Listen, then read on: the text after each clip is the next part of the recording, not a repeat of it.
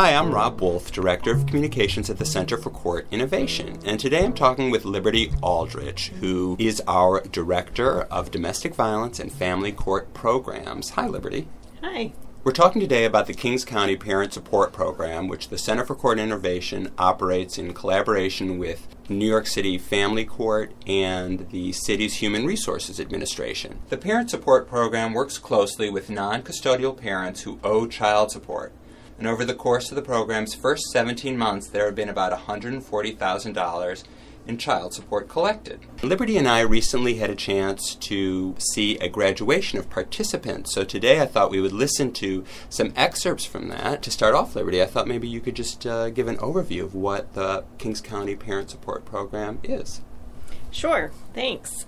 The Parent Support Program takes a problem-solving approach to address a problem that has bedeviled courts and parents and families for a long time, which is how can we address the persistent problem of non-payment of child support in a way that is both fair to the non-custodial parents, but also provides support to children. The Parent Support Program is open to any non-custodial parent in Brooklyn who is in arrears on their child support. Support magistrates, attorneys, or other folks can refer potential participants to the Parent Support Program. And that program has a resource coordinator. The resource coordinator meets with the non-custodial dad, sees whether he's eligible for the program, sees what kind of services he needs in order to become better employed, better able to support his children. And if it's appropriate, she makes that recommendation to the support magistrate that non-custodial dad be ordered to participate in those programs in lieu of more traditional sanctions. The court continues to monitor his compliance with the programs on a regular basis, bringing him back to court and checking in to see if, in fact, he's taking advantage of the services offered. I'm gathering that the program really is to support, as its name suggests. I thought maybe we could listen to some of the things we heard from the graduation. Here in her welcoming remarks, Theodora Andriospolis, the Deputy Borough Chief of Child Support for the Brooklyn Family Court Division, pointed out that the Parent Support Program goes beyond focusing just on the parents' failures to actually trying to offer some concrete help. Enforcement petitions are often viewed as proceedings which focus on a parent's failure to pay child support. However, the Parent Support Program and the success of the graduates today has shown that enforcement petitions can be more than that.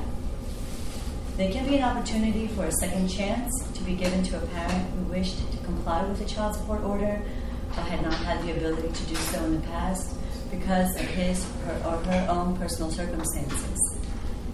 So maybe you can tell me what kind of personal circumstances might prevent a parent from being able to make child support payments. In a lot of the cases that we've had so far we've worked with over 120 non-custodial parents. The major issues are a history of incarceration, which makes it very difficult to find adequate employment, and underemployment. So in other words, folks who lost their jobs, folks who were previously making a regular salary, who are no longer able to sustain that level of income. And so they may be making ends meet for their personal needs by doing odd jobs, but they're unable to find adequate employment. Well, let's listen to what Devin Banton said about why he wasn't able to make his payments.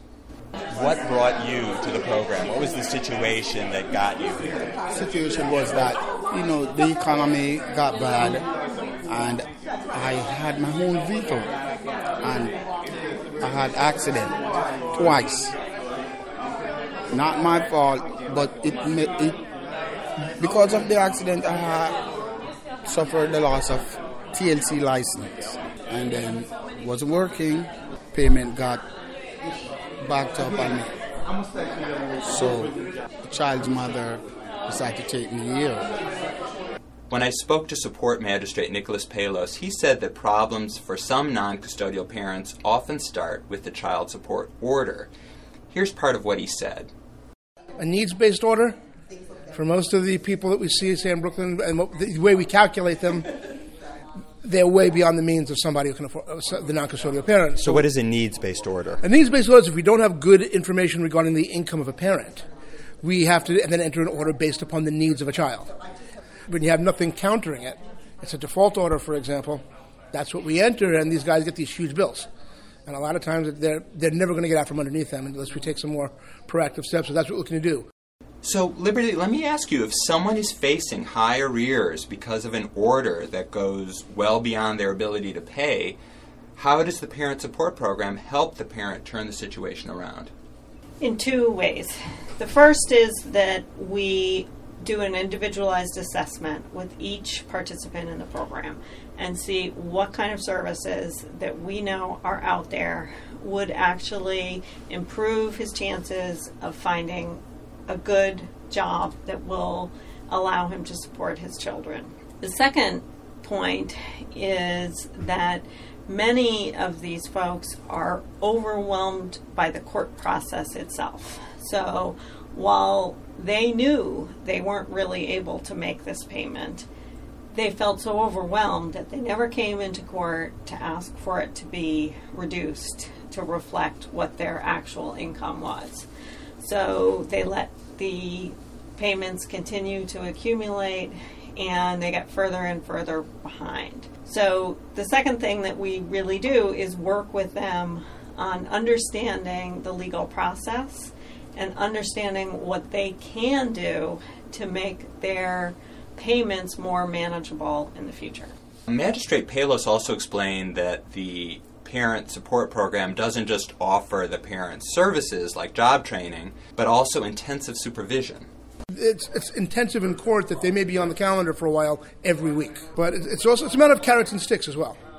I mean, it's a matter if they're doing well, I pat them on the back, we move them along, we expand their court appearances out. If things aren't going well, we've used things such as contracting the amount of when you come to court, a couple of times sit in the back of the courtroom and just watch for a day, or sort of the equivalent when I was a kid of standing in the corner. I've had them write essays, and about 3 guys we've actually referred for community service projects. The ultimate leverage, of course, is proceeding to the hearing on a willful violation and the potential for possibly recommending jail. So how important is this kind of supervision that the Parent Support Program offers? That is absolutely essential. That's really the key factor that distinguishes this program from any other program. We are combining the provision of services, making sure people know where they can get help, with the accountability to make sure that they're taking advantage of those services. It's not okay for folks not to support their children.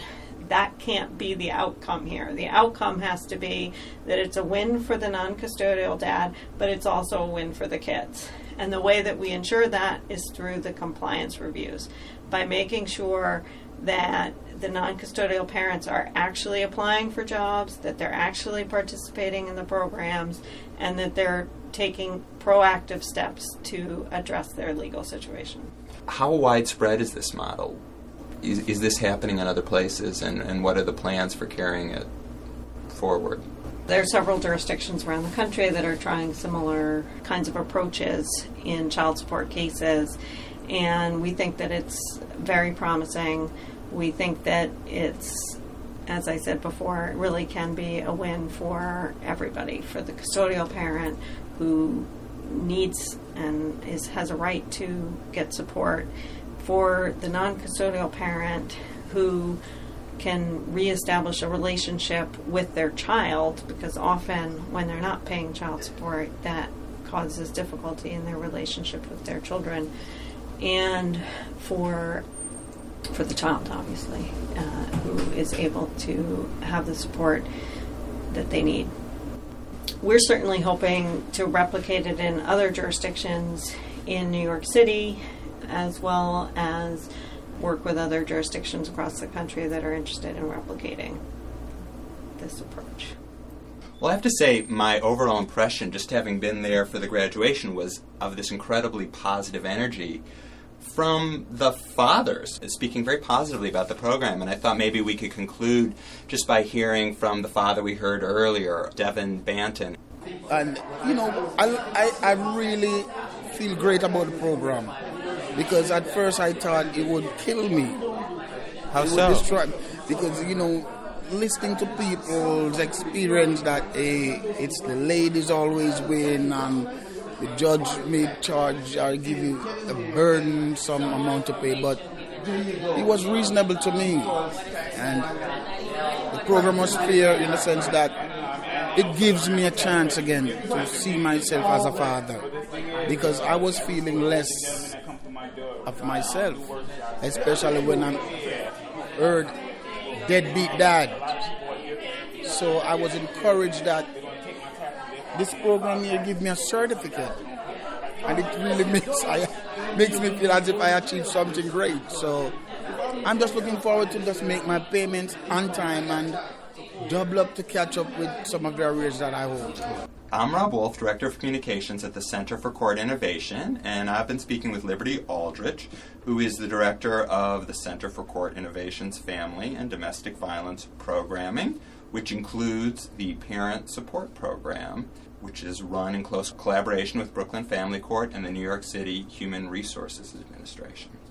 To find out more about the Parent Support Program or anything else we do with the Center for Court Innovation, you can visit our website, www.courtinnovation.org, and you can listen to more New Thinking podcasts on our website or at iTunes.